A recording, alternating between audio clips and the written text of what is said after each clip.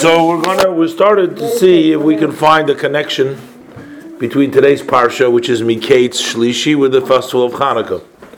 So I started to say today we actually are starting to see the first step of the miracle, which fits in with Hanukkah, with the miracle of Hanukkah, because of course we see when you read through the whole story, you see like God's hand was in all of this. Even though, technically we're all responsible for what we do. So the brothers, they decided to sell Joseph, and so they're responsible for what they did. But yet God orchestrates everything, and God has a plan, because God wanted Joseph to become the viceroy in Egypt, and then later on he ended up feeding his family plus the whole world. So that was actually God's plan, and God orchestrated all this. But when Joseph says to Pharaoh, after he was able to resolve the dreams of the butler and the baker, and then he is brought to Pharaoh and he resolves Pharaoh's dream. But not only does Joseph resolve Pharaoh's dream, which is also an important lesson, but he actually makes a suggestion. Now, nobody asked Joseph for any suggestions. He was only asked to come and resolve the dreams, and he did so fine. But then Joseph goes on and makes a suggestion, which is also a lesson to us that whenever we have an opportunity to act, we should act. If we can better, if we are able to change things around, which actually also coincides with the beginning of the Tanya, which we just started learning. One of the things that the Rebbe writes at the beginning of the Tanya, he says that he's writing the Tanya so that everybody can find the answers that they're looking for over there. But then he says sometimes some people find it too difficult, the Tanya, they don't understand. So then he's asking of the people who are more learned that they should share with their wisdom with the others to help out the other ones to understand, so that they can see what to do from the Tanya. And he says some pretty harsh words over there. There's sometimes people will have a tendency, they will want to act in humility, like trying to say, "Oh, I don't know. What do I know?" Something like that. And he says that that's something we read from the Talmud. He quotes over there that on a verse, that it says if you are able to teach and you can share what you know with others, and you don't, that's considered a sin. Matter of fact, there's two sins over there. This I heard from the Rebbe himself, also at a Fabrengen. I once heard the Rebbe say there's two sins. There's one time you have people that are not fit to be instructing halacha, to teach laws, and they jump and teach laws. That can do a lot of damage because they teach the wrong halacha. That's one thing. And then you have sometimes people that are fit to teach halacha, but they don't teach halacha, and that is also. But it's worse. Which one of the two is worse? You would think. I'm teaching the wrong. No, well, so in the Gemara it says that one who knows halacha doesn't teach it is actually even more serious. It seems like from the verse there would be a more serious offense.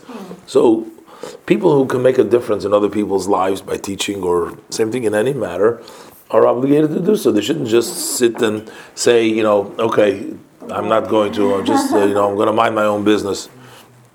Which, by the way, I already told her I said in the morning over a few days ago, a beautiful metaphor that the Rebbe gave that, a lot of times we know people feel intimidated by, suggesting to other people what to do, or, like we have a mentality of, mind your own business, and don't tell me what to do. Everybody says, if your children tell you, and, somebody to tell you, nobody likes you to tell them what to do, they say. And so the same thing is also sometimes applicable if you can help somebody else, let's say in Yiddishkeit or something like that. They tell you, why don't you do your Yiddishkeit the way you want? Why are you telling me? Who are you to tell me? And mind your own business, just do what you want and let me do what I want.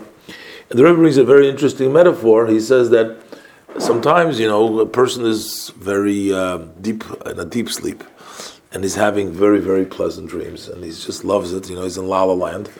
And then, unfortunately, there's a fire that breaks out, and you're going to go wake him up. And you start waking him up. He says, "No, don't wake me up. I want to sleep because I'm just enjoying my pleasant dreams, and I'm just feel perfect, so good. I don't want to wake him up." Now, of course, if you wake him up, he may not want to, but you force him out, and you wake him up. Then when he gets out, and then later on, he'll thank you endlessly for helping him get out of the fire and saving his life. Even though at the time that he was sleeping, he didn't realize that, and at the time he didn't want to be woken. So he may have told you, "Mind your own business, don't bother me and let me alone," but you saved his life. Same thing is with Yiddishkeit, the Rebbe says, there's a fire of assimilation, of ignorance, and all kinds of stuff there. And what happens is, if you bother people enough, and you hello, hi, Chagit. Chag Sameach, come on in. Hello.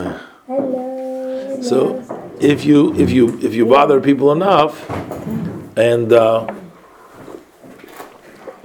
the end they'll tell you big thank you once they come to the realization that you bothered them. Maybe they didn't want you to at the time, but then later on, when they feel that their lives were saved, they'll thank you endlessly. So while we hesitate sometimes to go ahead and tell somebody what to do, or nudge him what to do, or same thing, you can even say, you have to discipline sometimes your children. You have to discipline, and they don't want to, but you have to push them and encourage them, and then later on, they're thankful to you for pushing them because you helped them, reach, the point where they belong. So the point here is that we have like thousands of people who have come close to Yiddishkeit, and maybe in the beginning they didn't really know it in the beginning, but now they're thankful to the people that pushed them, that the people that encouraged them to find their Yiddishkeit, to help them in their journey. So I want to say about Yosef, that Yosef took the opportunity. So he resolved the dream So he told them about the 7 hunger years, the 7 satisfying years. He told them about the dreams, and he resolved it. But he wasn't satisfied just telling him what it means. But he also came up with a suggestion. So he says to the king, because he knew, why would God tell this to Pharaoh? Why does he tell it to him? God doesn't tell everything that he's going to do. If there's going to be a famine, there's going to be a problem. Okay, so it'll happen. Then they'll find out. Why is God giving him heads up? Why is Hashem telling it to Pharaoh, giving him the dreams? It must mean that Hashem wants him to know about it. And it also means that Hashem wanted to come through a way that Yosef will be saved and be the one that's interpreting. So what does Yosef say? Yosef say, the fact that God told you about it, that means that I have to do something about it. So he gives him a suggestion. And yesterday he gives him a suggestion. He says, why don't you, basically as we know today, you save up for a rainy day. So when you're going to have the 7 years of plenty, you're going to be all this food, don't just eat it all up. When you're making the money, don't just consume it all. Put some away. So for a day that you won't be doing so well, you'll have something to live off. So he was telling them, so Yosef suggested that you should, save up the food. Don't get rid of the food. Don't eat it all up.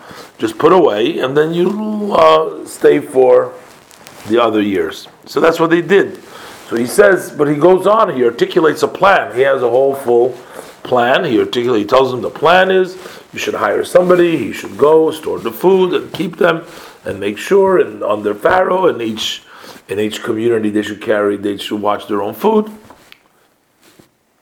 That was his suggestion. Now, I don't think that Yosef had himself in mind. Unlike we read in the Megillah, we read about Haman, when the king asks him, what should we do to somebody who you wish to honor? So right away he thinks, who does the king want to honor? Must be me. So he skips up a whole He's the whole thing that what he would like to be honored with. But in this case, Yosef just took the opportunity to help the king in knowing that he has an opportunity to advise him, so he also gave his advice. So in today's Parsha, we read the beginning of the miracles. That's why I connected with Hanukkah. So it says right in the beginning of the miracle, it says, Paro says to Yosef, he says, look, he says, if God told you all this, because, he says, since God told, he didn't even doubt for a minute that his interpretation was correct, that the way he interpreted the dream was correct. But he says, since you are the one that was told by God, you had the wisdom to figure this out, that this is going to happen, so he says, there's nobody else as you, and he goes and he appoints him to be over his house, he's going to take care of everything. So here we see the first miracle of Yosef. While he was saved from prison, he was brought to the king, he interprets, but now today, in today's Shlishi, we read actually how Paro removes his signet ring, he gives it to Yosef, he tells him, you're going to be in charge, he gives him the second chariot, the second command that drives along with his, and also we read about Yosef marrying the daughter of Potiphar and having his two sons, Ephraim and Menashe, Menashe and Ephraim, and as we'll read later on, that Menashe and Ephraim actually became the two tribes later on. And this whole concept to see how it is specifically Joseph who was in captivity, he married into a non-Jewish family. Suppose that whatever the level of conversion applied to that time. It was not before the Torah was given, but still, to join family. And Yosef was he was a busy person with all the responsibilities. He was running the government, and assuming that running the government and all the things, he didn't have all the time that he would like to reflect and meditate on God and other things. But yet he has the two sons over there, and they were not only no less than anybody else, but they became actually the two tribes. They split the tribe of Yosef, and they became into Menashe and Ephraim. And that was taken away actually from Reuven, because the two tribes were supposed to be Reuven's, and they ended up being Yosef's. So again, what we see from this parsha, first of all, we see the miracle starting to take place, but we also see the reward that it is, despite or because of the struggles and the challenges that Yosef had to face, he was able to do even better and have his two sons, even though all the tribes of Israel were directly sons of Yaakov, these were already grandchildren, these were Yosef's sons, and yet they were raised up to the level as one of the sons, so they're no longer like grandsons, they're actually like the sons, which also connects with the miracle of Hanukkah, because the miracle of Hanukkah, as if you read a little bit, we have a little bit of the story in the prayer that we say in benching and davening. We have Al Hanisim describes. We do the Neret Halalu, which we do when we light the candles. There's also Megillat Antiochus. There is a little bit of description over there. There's a book written by Josephus. I'm not sure, Josephus Flavius, and there's various different attitudes. Traditionally, whether everything that he said was authentic, that is it exactly. He was a non-Jew, right? He converted, perhaps. Yeah, He wasn't Jewish.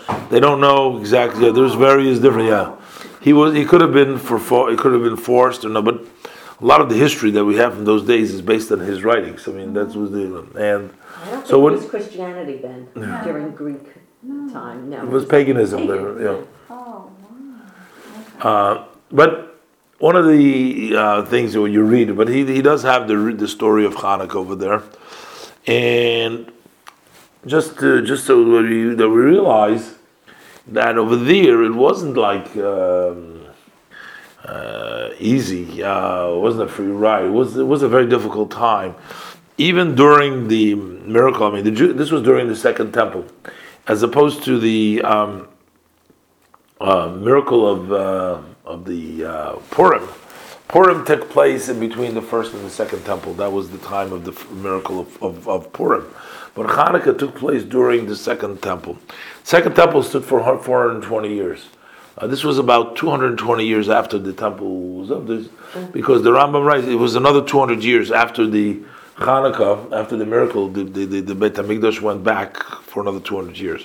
Which means, I mean, they had the structure for 220 years, but it means they fixed it, they improved it. There was Herod, King Herod, who did a lot of the improvements over there.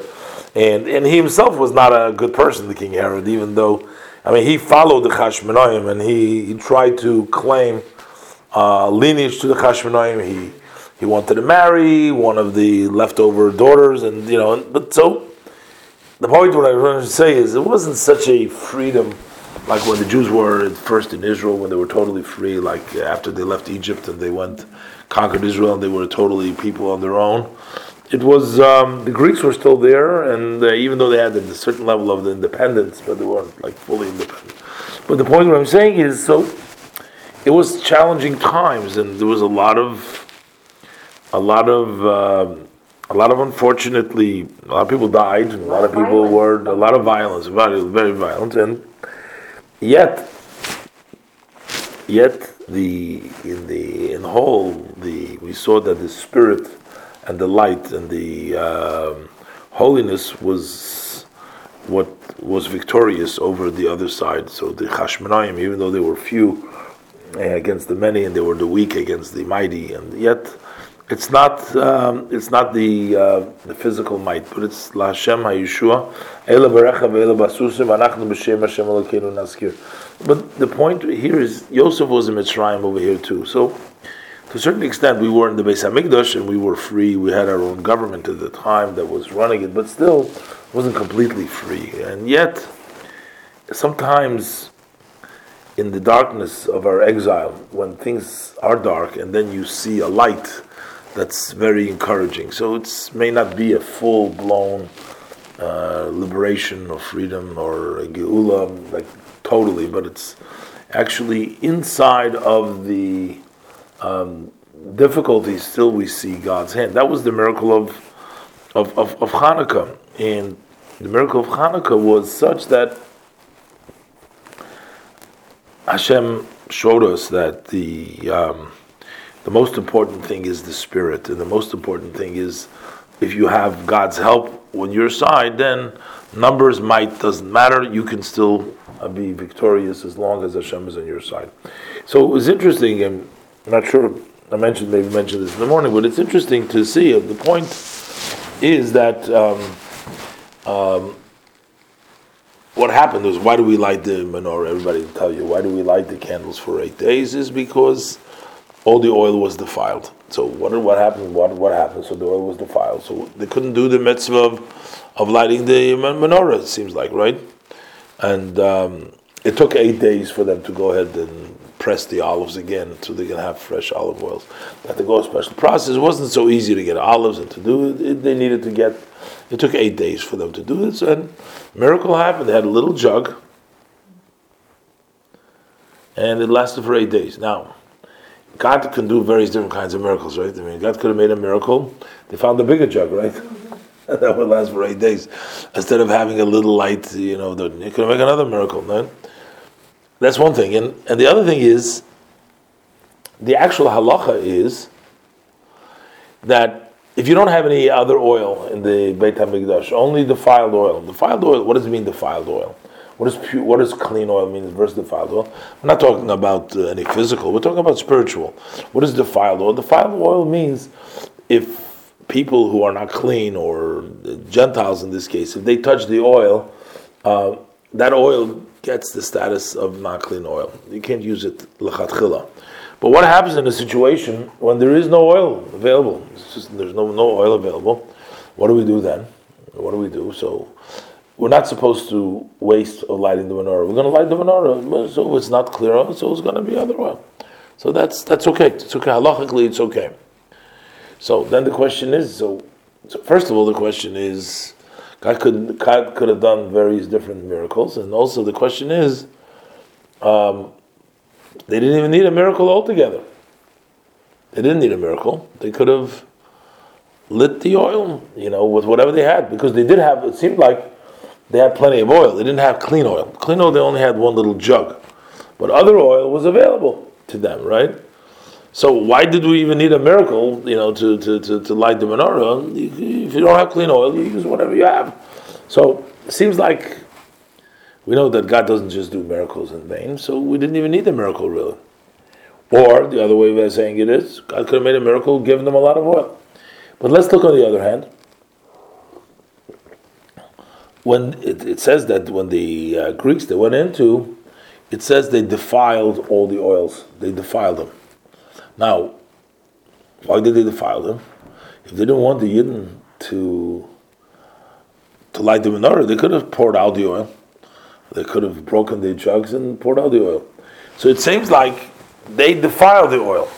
But one little jug they missed. That stayed clean. But they defiled the oil. So what's the idea? Protect your spirit, maybe. The idea is they didn't have objection. They didn't have objection. Maybe the Greek were people. They were intelligent people. They had a philosophy. They were advanced in the time. They had various different. They weren't like backwards people. They were considered to be very advanced, and it was actually because of that they had a problem with the Jewish law, because the Jewish law is more than just intellect. It's not just something that you understand. It's built on faith. It's built on devotion to God. It's built on pure, like Amunah, on trust in Hashem and trust and believe in God. That's what it's built on. In addition to also understanding it logically. So this whole idea of pure and not pure is a spiritual. It doesn't manifest itself in anything in the oil itself. Physically, you can't see anything. So principally, they were objecting to not the logical mitzvah, serving God and doing things like that. That didn't bother them. They didn't like the idea that oil has to be pure, which means that you have to put away your own intellect or your own emotions. You got to just believe in God and serve Hashem, be devoted like that, even though there's no rationale to it. That purity, to them, if you light the menorah, it's a fire. Pure or not pure oil, you get the same fire. What difference does it make? Then it says, so to them, logically, it didn't make sense to have an oil that is clean, because you can't see it. It doesn't apply anything. It doesn't do anything. So they objected mitzvahs that the Jewish people did to commemorate, to celebrate, to do things that were okay with. But then those mitzvahs that didn't have a rationale, didn't have an explanation, they didn't buy into it, and they didn't want the Jewish people to observe, because this caused the Jewish people to stay away beyond reason from their religion, from their culture, because it wasn't according to seichel, it wasn't according to the intellect. It was just a devotion to a superior being, to Hashem, and that's what they objected to. So they didn't want to pour out the oil because they didn't have objection. You want to light the menorah, physical light, it's going to shine. It's going to make physical light. That's fine. Go ahead and do it.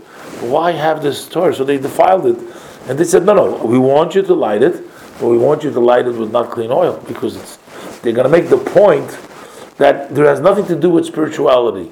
It has nothing to do with anything beyond. It's just, everything is just physical. Light in the menorah, you'll get the light, and that's it. Forget about being spiritual, being pure, being not defiled. Forget about that. So that's why God Dafka specifically made the miracle. Yes, you can light the menorah, maybe the oil is not clean, but then they would be getting their way. Then it means you would be lighting the menorah in the Beis Hamikdash with very physical and not spiritual light, which was the whole concept. What they were trying to point, they wanted us to use light. They didn't have an objection. They didn't break or pour the oil out. They want to go ahead, make the light, but don't use pure oil. So if God wouldn't make the miracle, then they would have gotten their way, because that meant that it's all about the physical. You're putting a physical light that has nothing to do with the spirit, it has nothing to do with holiness. It's just dark. You put on a light, you make it light. It doesn't mean anything. It doesn't represent anything. So Hashem makes it burn with pure oil. And then Hashem also says, and it's also a message for us. There are certain parts in ourselves in which sometimes we make a mistake, sometimes we fail, sometimes we defile ourselves. There is various different. Maybe sometimes our thoughts aren't pure. Maybe we think bad thoughts. Maybe we question sometimes. Maybe we have various kinds. Emotionally, maybe we're not always in love with God. Sometimes we're angry at God. Sometimes we're disappointed. Sometimes we feel negative feelings. There's a lot of things. So our intellect and our emotional status not always is pure. Doesn't sometimes we lose it. Sometimes it doesn't appear.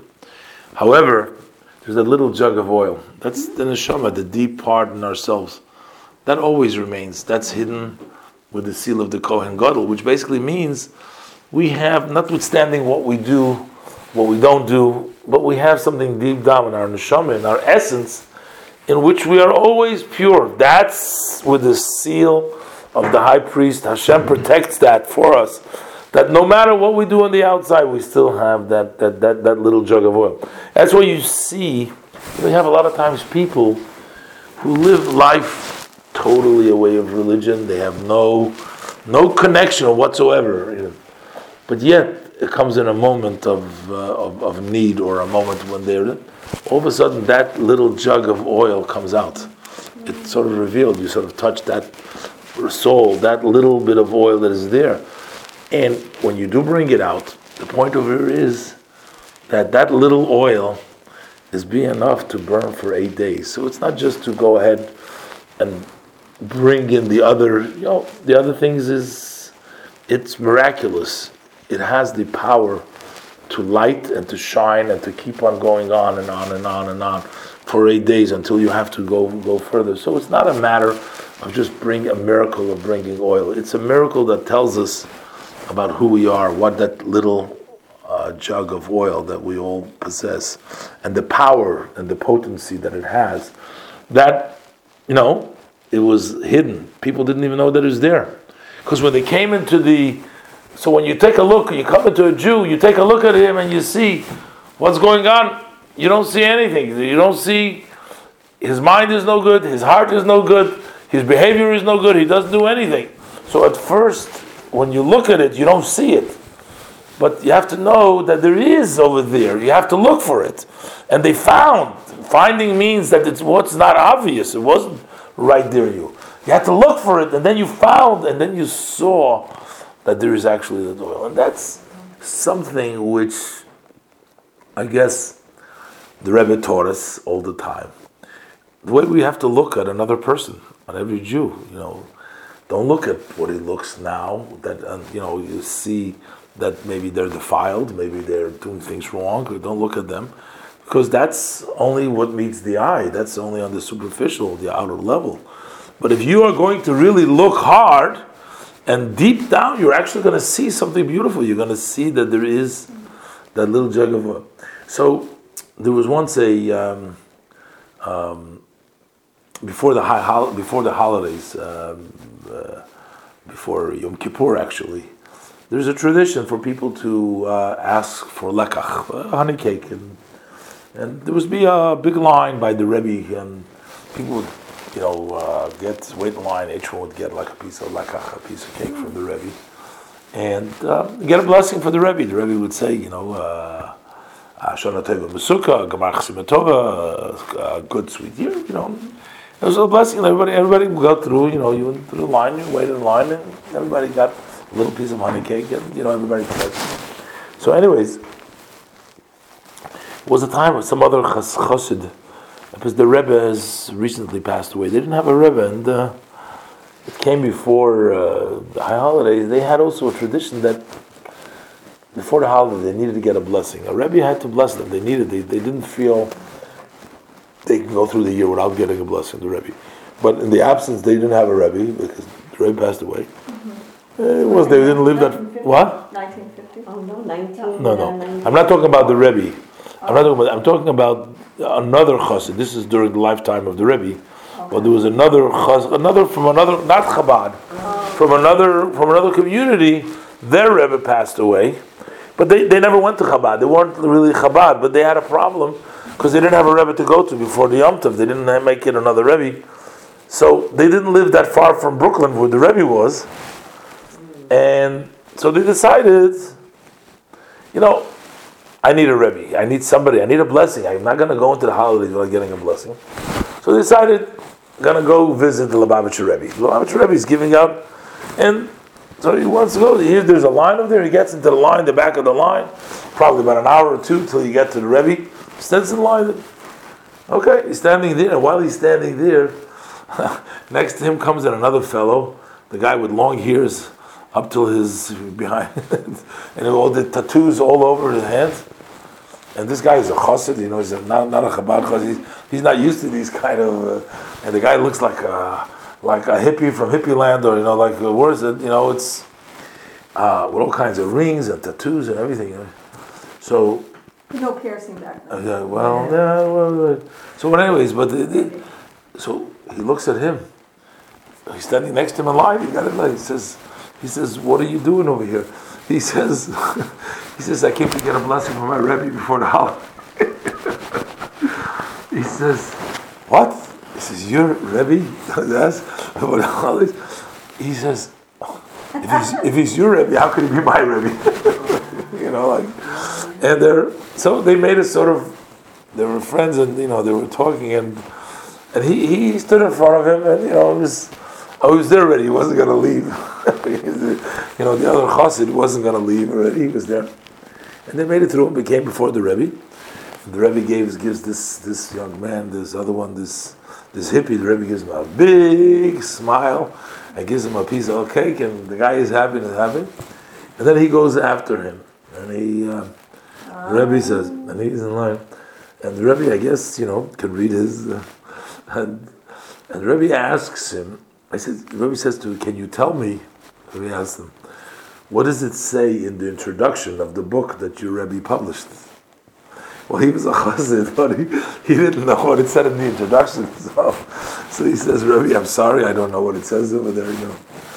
And the Rebbe told him that over there in the introduction, he brings down that there was a great rabbi who had tremendous. From the past, which was the grandfather of his Rebbe, the great grandfather, and I forget the names, but he had great privileges above. After he passed away, they were made special place for him. And what was his question? Is what was his greatness? Why was he special? So they said, did he study more Torah than any of the other rabbis? Why was he special? He said, no, he studied a lot of Torah, but didn't study more than anybody else. Did he pray more than everybody else? No, he didn't. No, he prayed a lot, but did he give more tzedakah, more charity than anybody else? No, also no. He do more mitzvahs? No, everything they went through, it wasn't. So why is he special? He says the reason he's special is because he brought back God's children. He brought them back home, because this rabbi would work and bring in some of the lost souls. He'd bring them back. He says there's no greater pleasure to a father when you bring back their lost children, when you bring them back home. That is the greatest word. So the Rebbe was sort of reading his mind, and he's understood that he was having a hard time with this other guy there with the tattoos. And the Rebbe did what he could to bring every Jewish person home, because the Rebbe realized and taught us that little jug of oil that we all possess, that's really there. That cannot become defiled, never does become defiled. So, you can put tattoos on the outside, you can put rings, you can do all kinds of stuff and more. But you cannot touch that little jug of oil, that stays there. And if we can sort of reach and touch and find it, to find it is discover it and have the person discover their own self. So then if you can discover it, so then you'll actually begin to shine. You actually begin to light and begin to illuminate. So not only will you yourself be saved, but then you become actually part of the Rebbe's vision. If you know something, you go teach somebody else who knows less than you do. And that's how today we have hundreds and thousands of young people who joined the forces of trying to make a difference in the world, to help other people find their way back, to help other people discover that jug of oil. So those people who discovered their own jug of oils and somebody was there for them and didn't give up on them, now they've become in turn the people that are going out and finding other people's and discovering them. And we hope that all these oil that we discover will be able to actually light the real menorah, because the time is ripe for Mashiach to come, and so we can build the Beis Hamikdash. And at that time, we'll take all of our jugs of oils and we'll light the menorah, and we'll be able to enjoy the real presence of godliness. And we hope this happens in Meher. So having said this, we're going to go and try to light the menorah. And no? What time is now?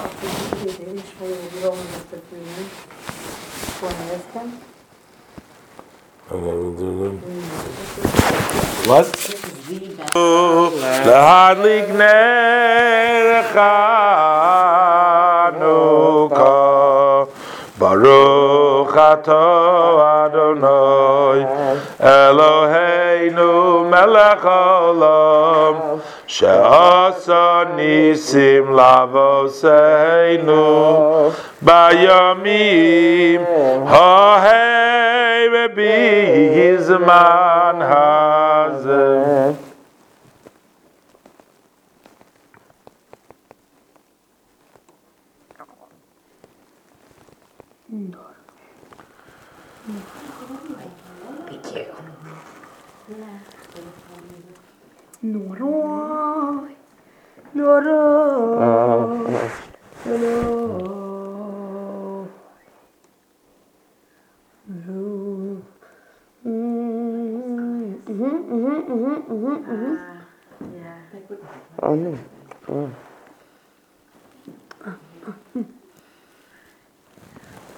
Ladai, ladai, ladai, ladai, ladai, ladai, ladam, ladam, ladam, ladam, ladam, ladam, ladai, ladai, ladai,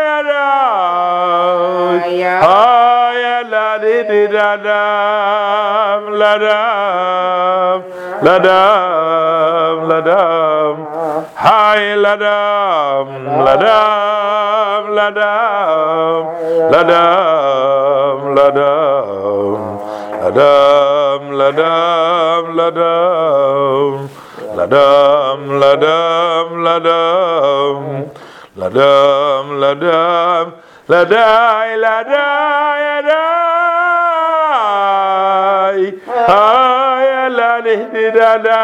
ladai, ladai, ladai, ladai, hi ladai, hanei rois, halalu, hanei rois, halalu, hanei rois, halalu, halalu, hanei rois, halalu.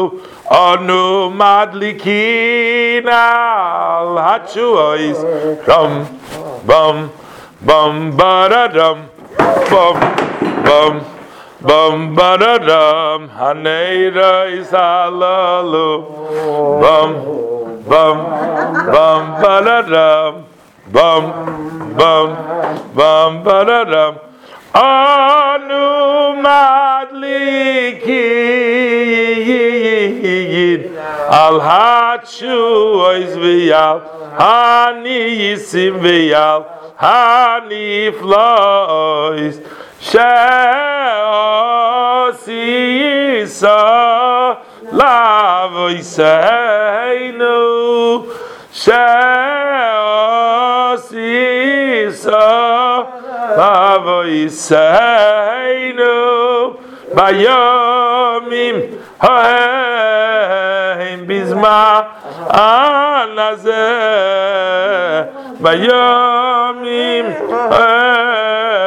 בזמן הזה בזמן הזה על ידי כהנך הקדושים כהנך הקדושים על ידי כהנך הקדושים על ידי כהנך הקדושים על ידי כהנך הקדושים על ידי כהנך הקדושים נדדיים נדדיים נדדיים הלדדיים לדדיים הלדדיים לדדיים ידדיים ידדיים ידדיים הלדדיים ידדיים ידדיים Hoy la doy la doy la doy la doy la doy la doy la doy la doy la doy la doy la doy dam la doy la doy Hoy la doy la doy la doy Khosh minus me khanuka nir sallallahu kodesh Sallallahu kodesh ve khosh minus me khanuka nir sallallahu kodesh kodesh kodesh